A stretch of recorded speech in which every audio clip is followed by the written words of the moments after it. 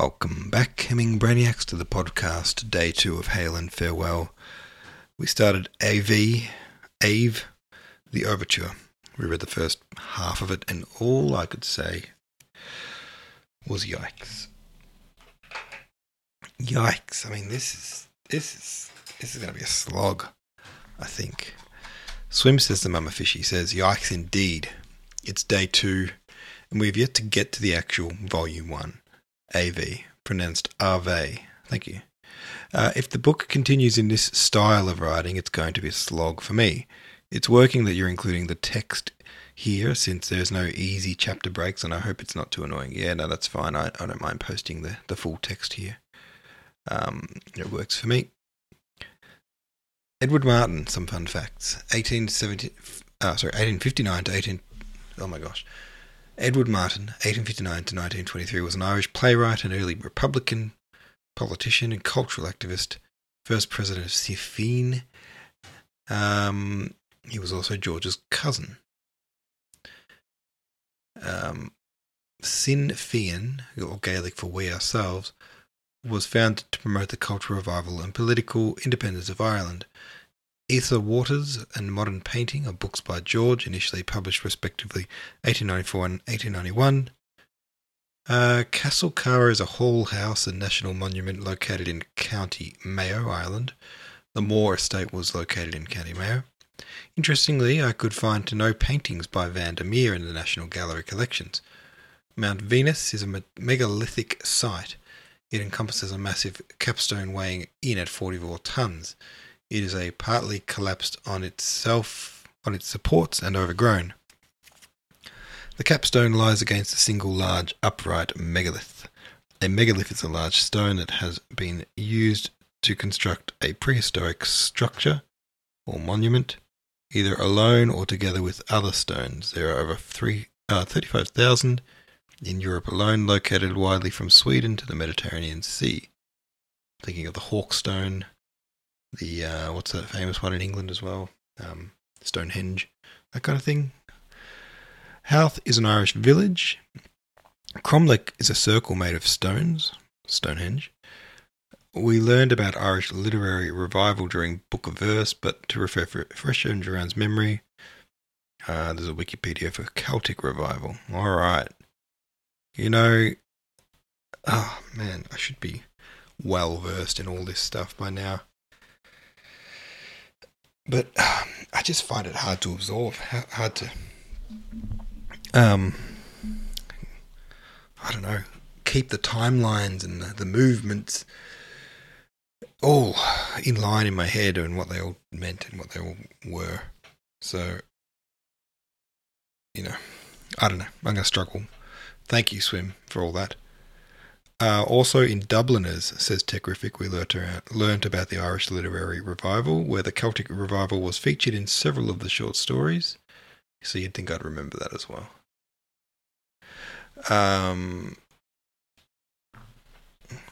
Swim says the Mama Fishy says, I looked at the archives. We read Dubliners from January 17, 2019 to February of 2019. That's 4 years ago, people. Oh. What is it? 20, 21, 22. Far out. Yeah, no, that's not even the start of this journey for me. I did War and Peace for the year before that. If the book continues in this style, it'll be a slog. I was oppositely surprised. It was actually entertaining, says Techrific. The dialogue was humorous and quick-paced. I actually really liked it. Well, that's good. Swim says, I read a little ahead and the first few pages of the actual book were fun. Much more crisp and clean. The intro and overture had me left puzzled why Hemingway had it on the list. Acoustic Eel says, thank God, if he took that long to make a preamble about renting the perfect house in which to write the book, it was not hopeful, the rest of it. I was like, all this backstory better be really important to the plot. Oh, well, that's my thoughts exactly, Acoustic Eels. I feel like I was reading for half an hour straight, and to sum it up, it's like he rented a place. And I'm like, how did he make that? How did he expand that into, 15 pages of text? It was incredible. But as Swim rightly points out, we haven't even reached, chapter 1 of the actual book yet, so still too early to judge. We haven't even finished this overture. So, let us return to George in Ireland, renting the perfect place in which to write this book. Now, as I find my place here, I'll say this as well. Like last night, I was thinking, after a month off, I'm very busy with work at the moment. More than I have been really since I started this daily podcast thing. And that's been for the last 6 months or so that I've been way more busy with work. I got a new job 6 months ago. And it's just a little bit more full on. But that's been okay because we'd been doing the poetry, and the poetry was taking me, 5 minutes per night. So I could handle that.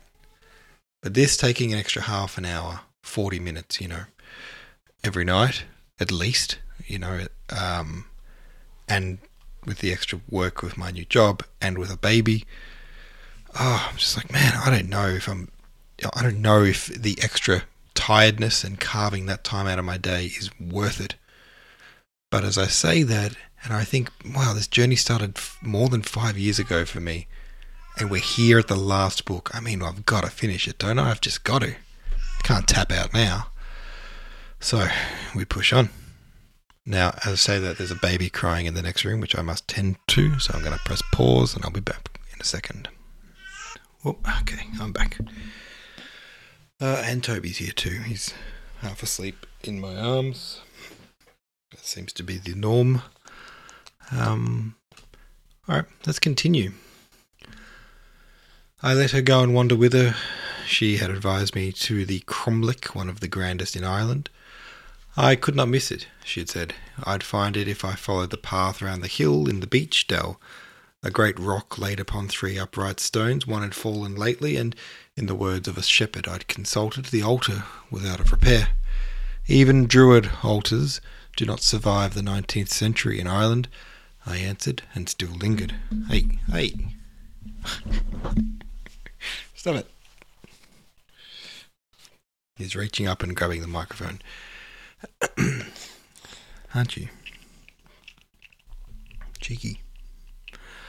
Even Druid altars do not survive the 19th century in Ireland, I answered, and still lingering, detained by the ancient stones, my thoughts returned to her whom an artist had painted as Diana the Huntress, a man of some talent, for he had painted her in an attitude that atoned to some extent for the poverty of the painting.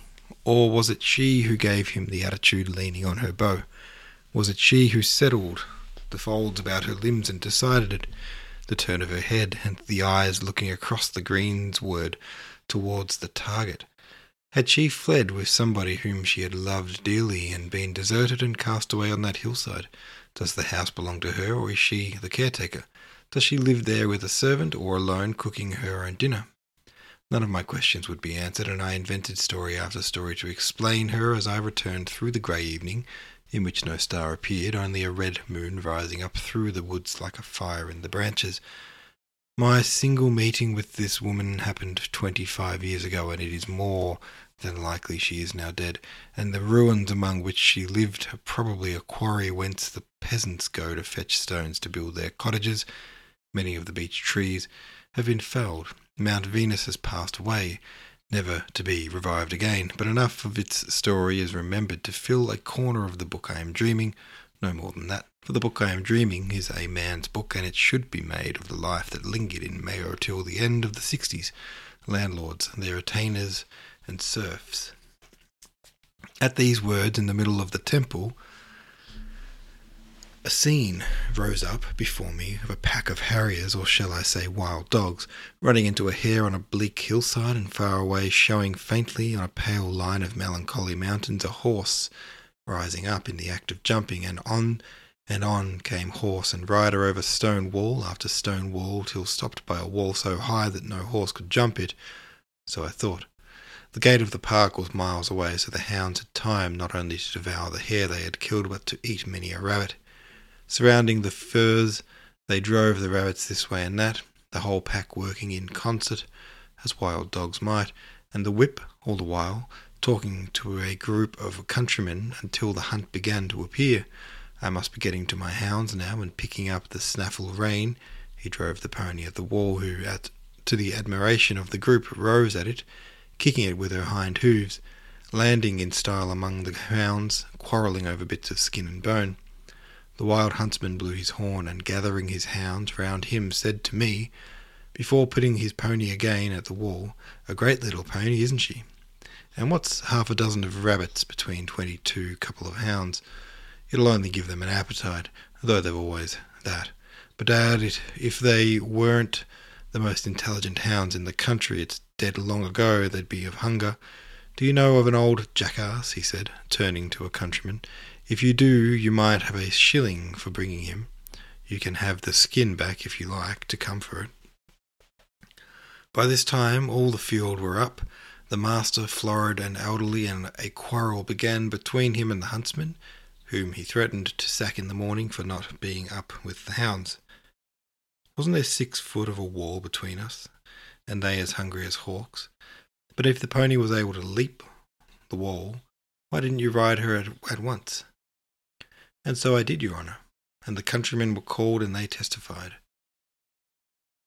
Well, Pat, you must be up in time to get the next hare from them, for if you don't, it's myself and Johnny Malone that will be drinking our punch on empty bellies, which isn't good for any man. And away went the master in search of his dinner over the grey plain, under rolling clouds, threatening rain, the hounds trying the patches of furze for another hare, and the field 12 huntsmen with a lady amongst them, waiting, talking to each other about their horses.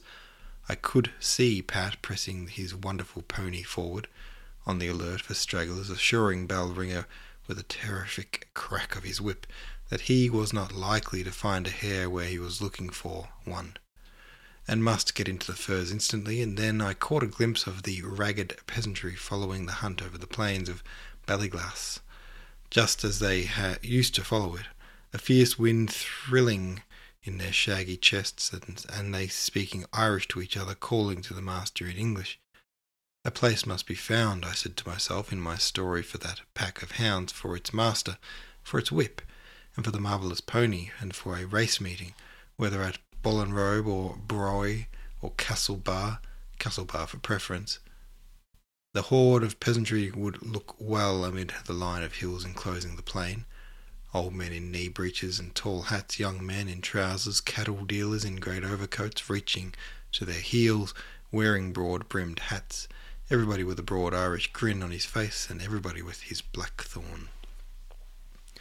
Of a sudden I could see a crowd gathered to watch a bucking chestnut, a 16-hand horse with a small boy in pink upon his back.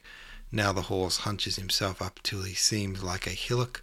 His head is down between his legs. His hind legs are in the air, but he doesn't rid himself of his burden. He plunges forward. He rises up, coming down again, his head between his legs, and the boy, still unstirred, recalls the ancient dream of the centaur.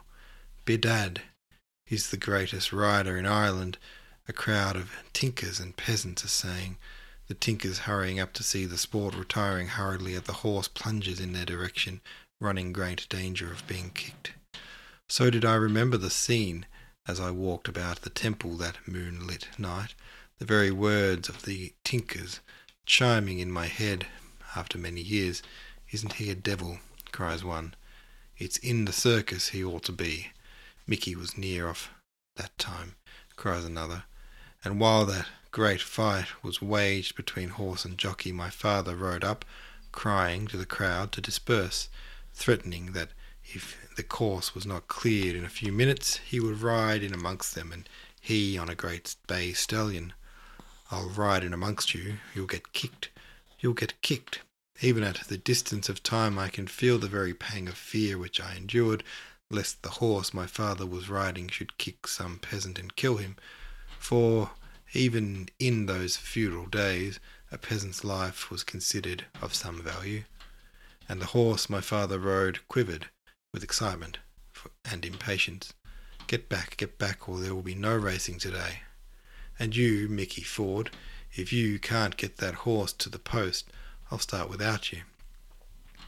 Give him his head, and put the spurs into him. Thrash him. And taking my father at his word, Mickey raised his whip, and down it came, sounding along the golden hide.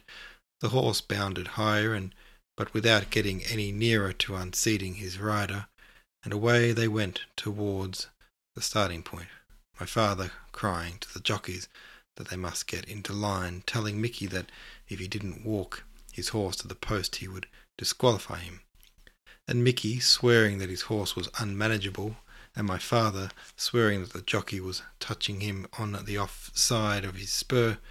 It seemed to me my father was very cruel to the poor boy whose horse wouldn't keep quiet.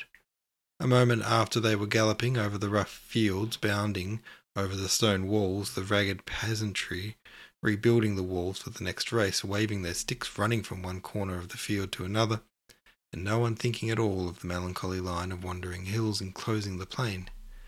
A scene to be included in the novel I was dreaming, and for the moment my father appeared to me as the principal character, but only for a moment. Something much rougher, more Irish, more uncouth, more Catholic was required.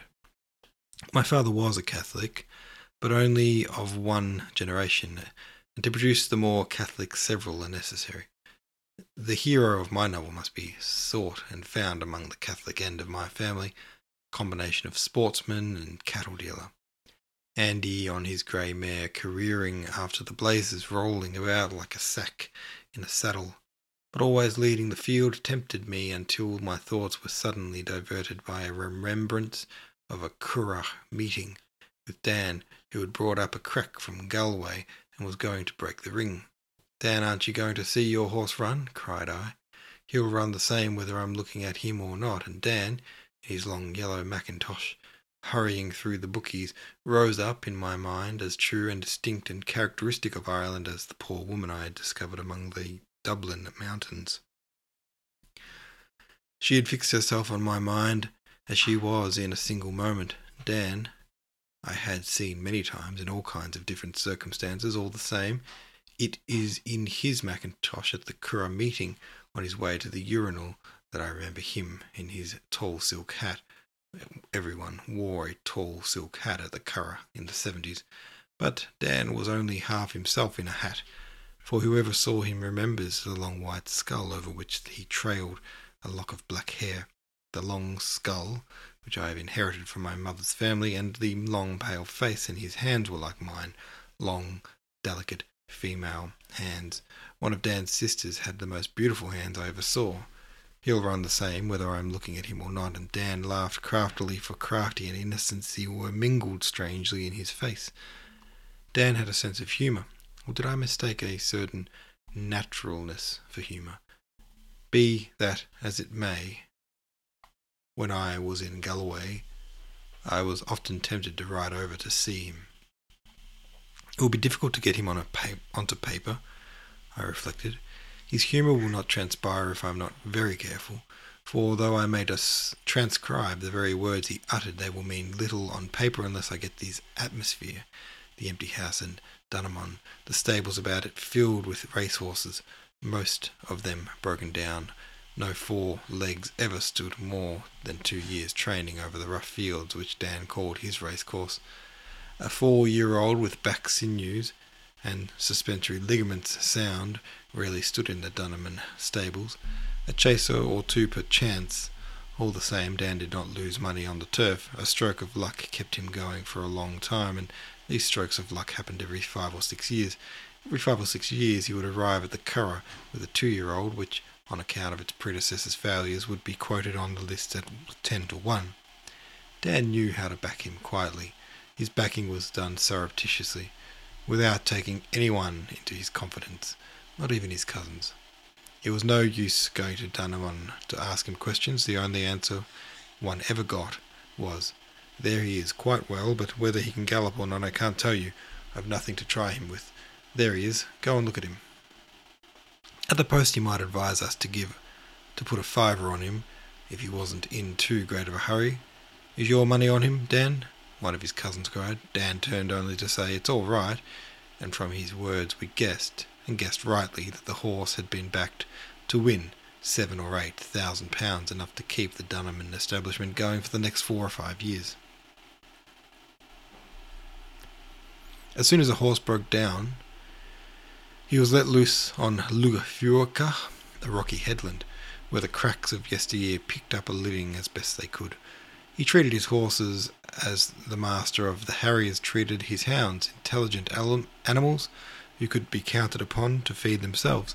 He loved them too, in his own queer way, for he never made any attempt to sell them, knowing that the only use they could be put to after he had finished with them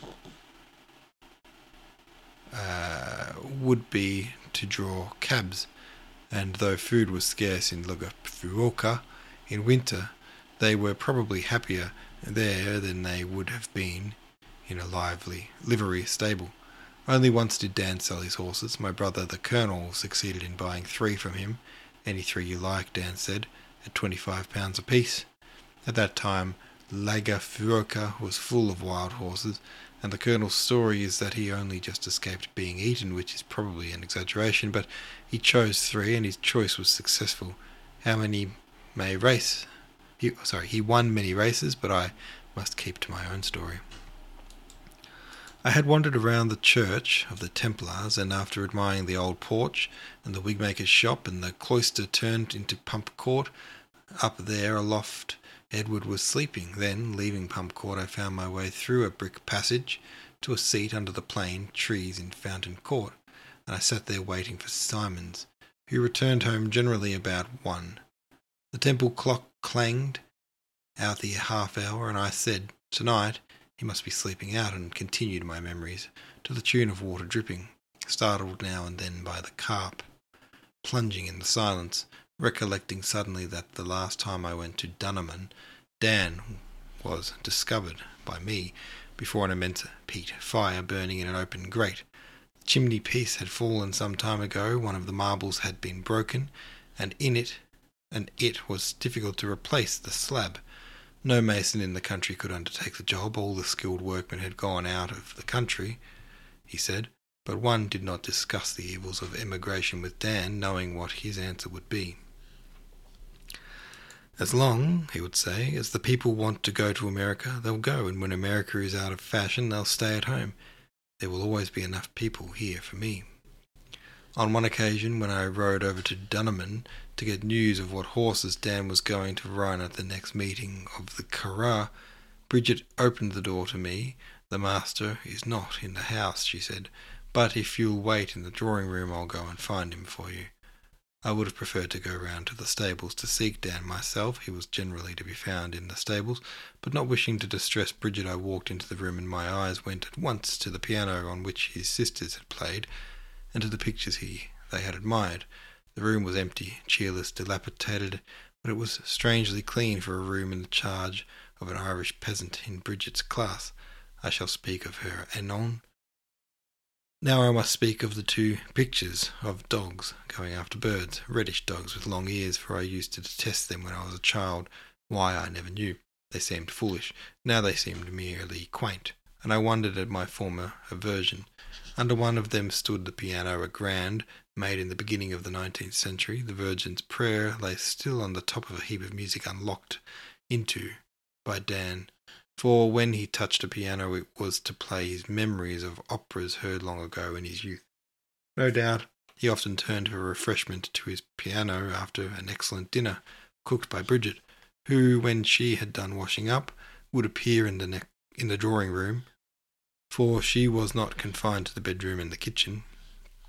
Dan was a human fellow who would not keep his mistress unduly in the kitchen, and I can see Bridget bringing her knitting with her, and hear Dan playing to her until, overtaken by love or weariness, he would cease to strum Traviata or Trovatore and go to her. Nobody ever witnessed this scene, but it must have happened just as I tell it. A pretty girl Bridget certainly was, and one that any man would have liked to kiss, and one whom I should have liked to have kissed had I not been prevented by a prejudice. We are all victims of prejudice of one kind or another, and as the prejudice which prevented me from kissing Bridget inclines towards those which are regarded as virtues, I will tell the reader that the reason I refrained from kissing Dan's mistress was because it was always been the tradition in the West that my family never yielded to such indulgences as peasant mistresses, or the esurgences of hot punch. Nobody but Archbishop Michael was allowed punch in my father's house. The common priests who dined there at election times had the lap claret, and proud of my father's fortitudes I refrained from Bridget. But if you respect your family so much, why do you lift the veil on Dan's frailties? I often asked myself. The answer my heart gave back was, if I did not do so, I should not think of Dan at all. And what we all dread most is to be forgotten. If I don't write about him, I shall not be able to forget the large sums of money I lost by being put on the wrong horses. I am sure he would like to make amends for me for those losses, and the only way he can do this now is by giving me sittings.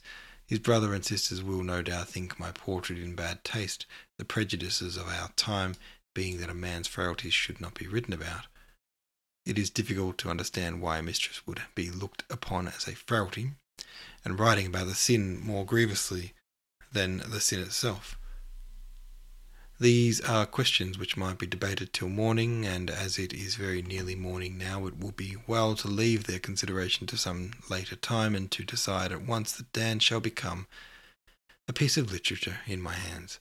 It is no part of my morality to urge that nobody's feelings should be regarded if the object be literature.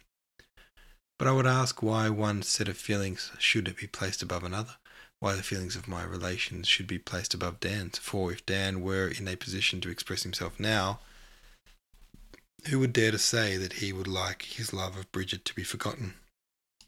There is nothing more human, as Pater remarks, than the wish to be remembered for some years after death, and Dan was essentially a human being, and Bridget was a human being, so why should I defraud them of an immortality opened up to them by a chance word spoken by Edmund Martin in his garret in Pump Court?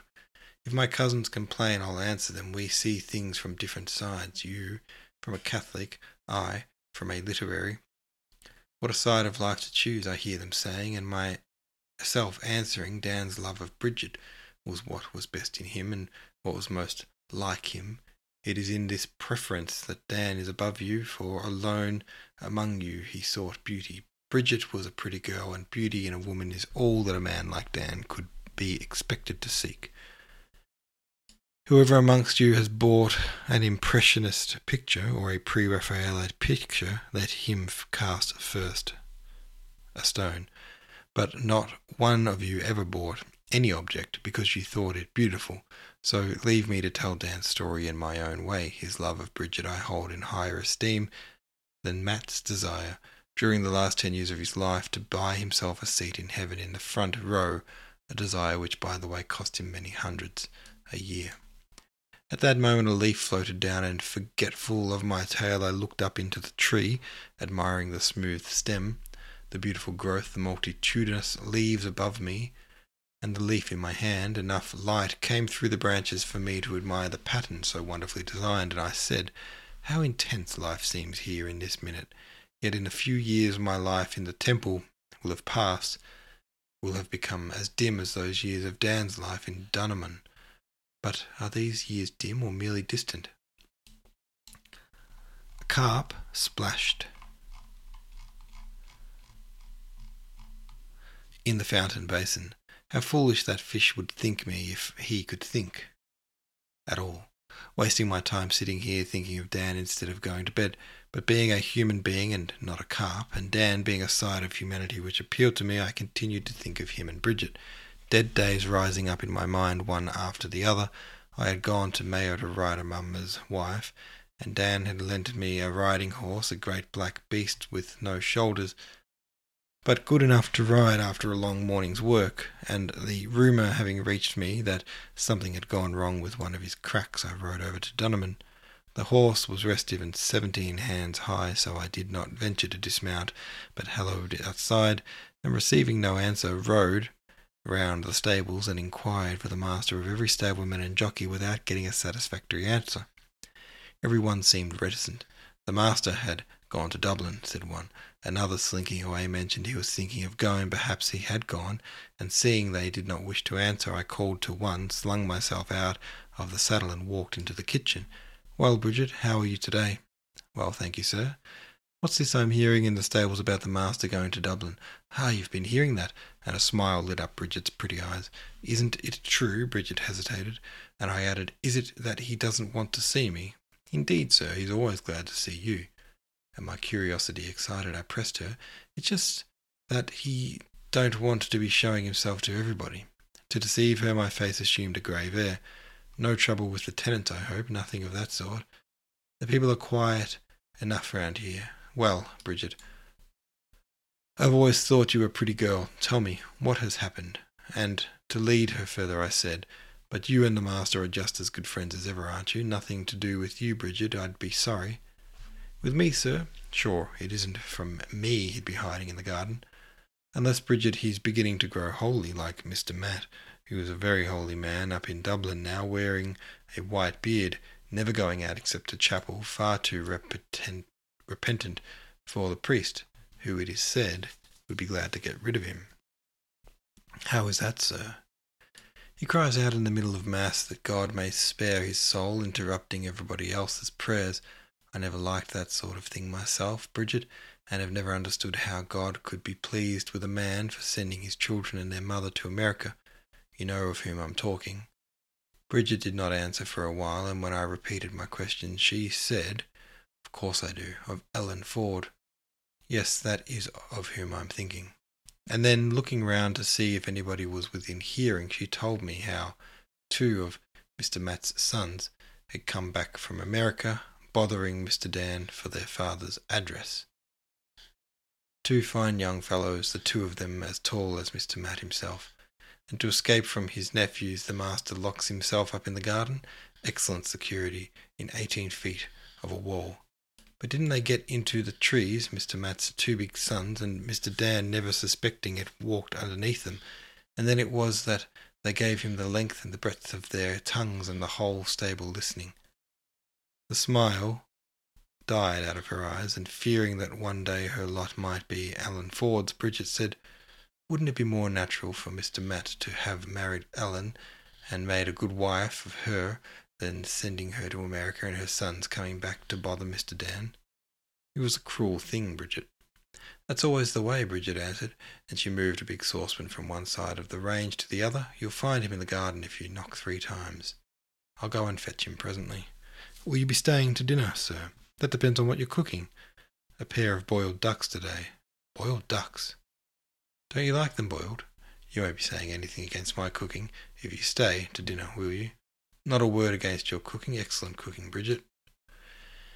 And as she busied herself about the range, thinking of the ducks boiling in the saucepan, or thinking of what her fate would be if Dan died before making a good wife of her, I studied the swing of her hips, still shapely, but at 30 a peasant's figure begins to tell of the hard work she has done, and as she bent over the range I noticed that she wore a little more apron string than she used to wear.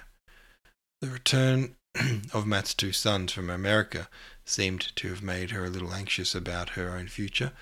Any day, I said, another girl may be brought up from the village, and then Bridget will be seen less frequently upstairs.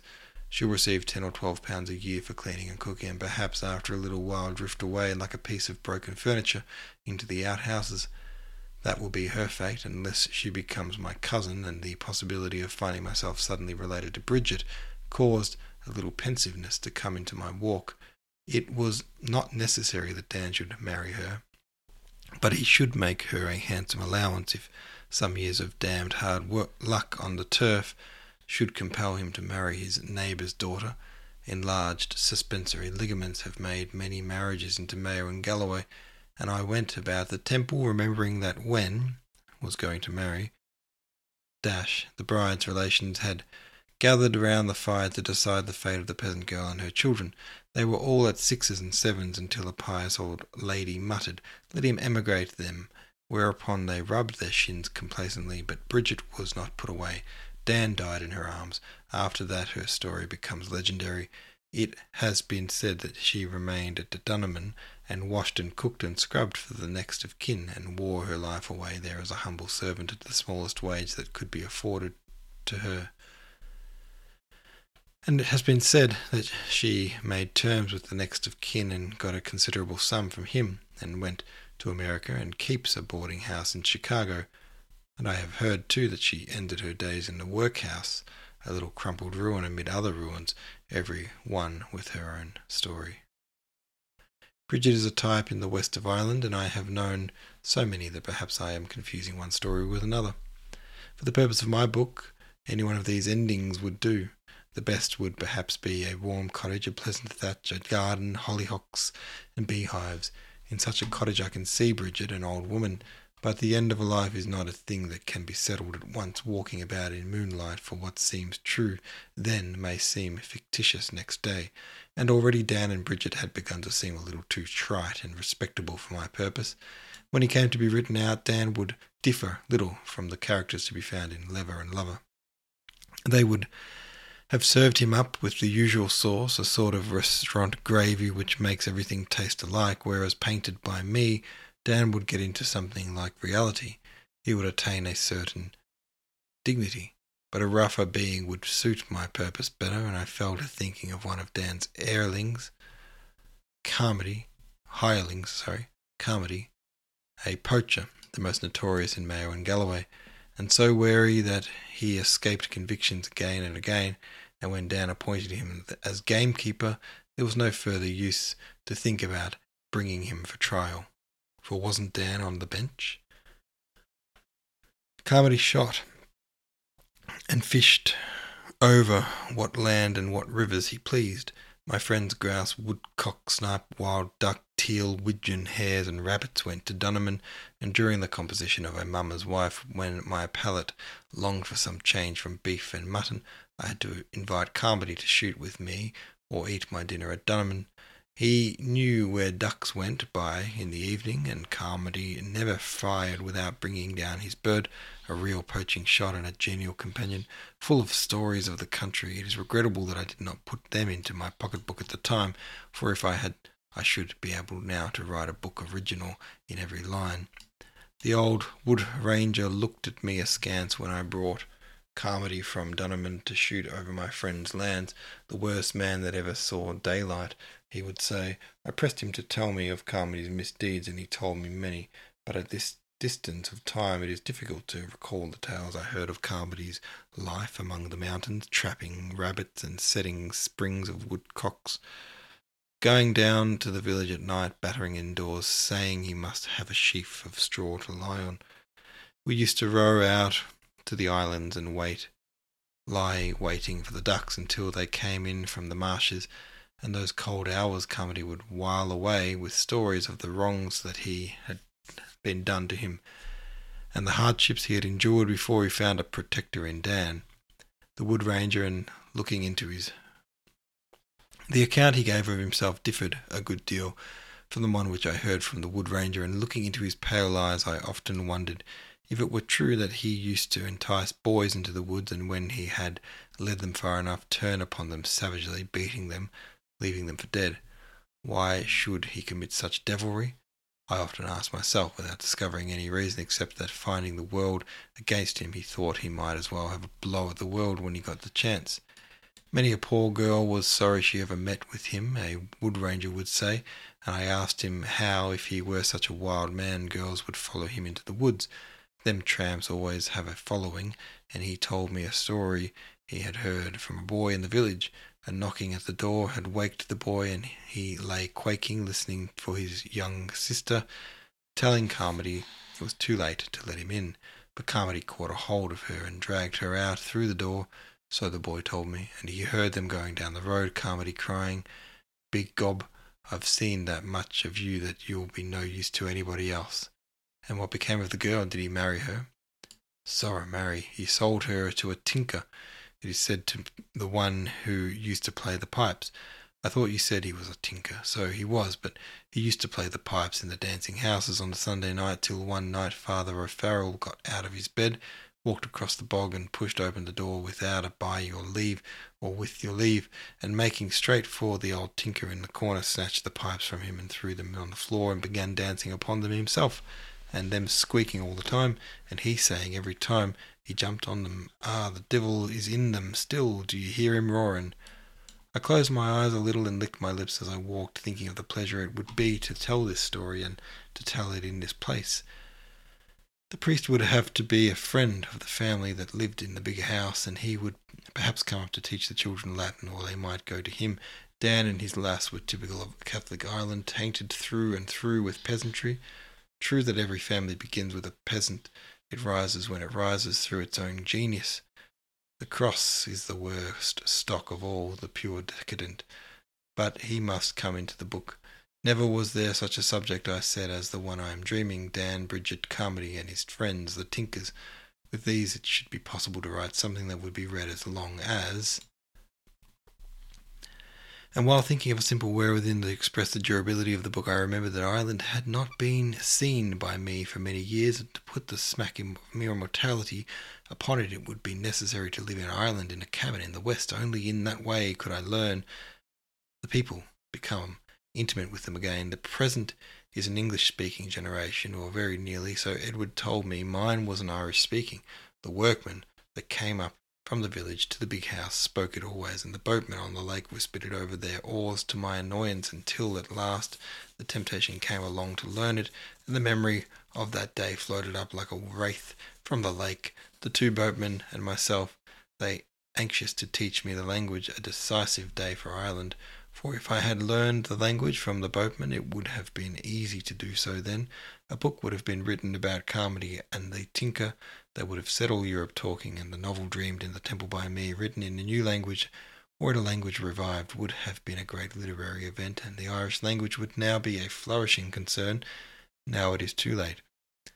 That day on Lough Curragh its fate was decided, unless indeed genius awakens in one of the islanders off the coast where Edward tells me only Irish is spoken.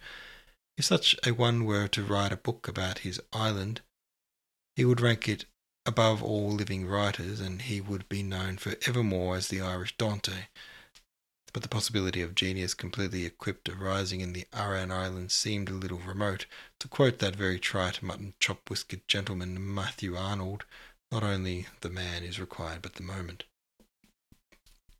The novel dreamed that night in the temple could not be written by an Aran Islander, so it will never be written, for alas, the impulse in me to redeem Ireland from obscurity was not strong enough to propel me from London to Holyhead, and then into a steamboat and across Ireland to Galloway, whence I should take a hooker whose destination was some fishing harbour in the Atlantic. No, it was not strong enough, and nothing is more depressing than the conviction that one is not a hero, and feeling that I was not the predestined hero who Kathleen ni Houlihan had been waiting for through the centuries. I fell to sighing, not for Kathleen ni Houlihan's sake, but for my own, till my senses stiffening a little with sleep, thoughts began to repeat themselves. Often men are sad because their wives and mistresses are ill, or because they die, or because there has been a fall in consuls, because their names have not appeared in a list of newly created peers, baronets and knights. But the man of letters, my energy for that evening was exhausted, and I was too weary to try to remember what Dorigen had said on the subject.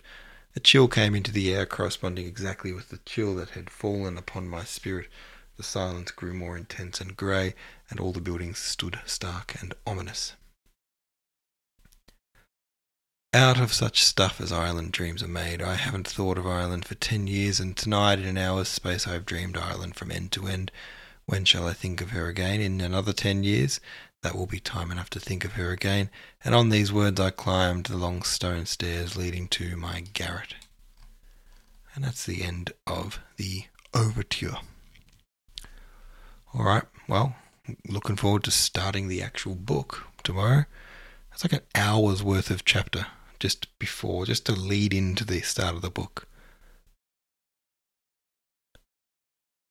Jesus. Can you imagine an author in a modern setting being that, I don't know, pretentious?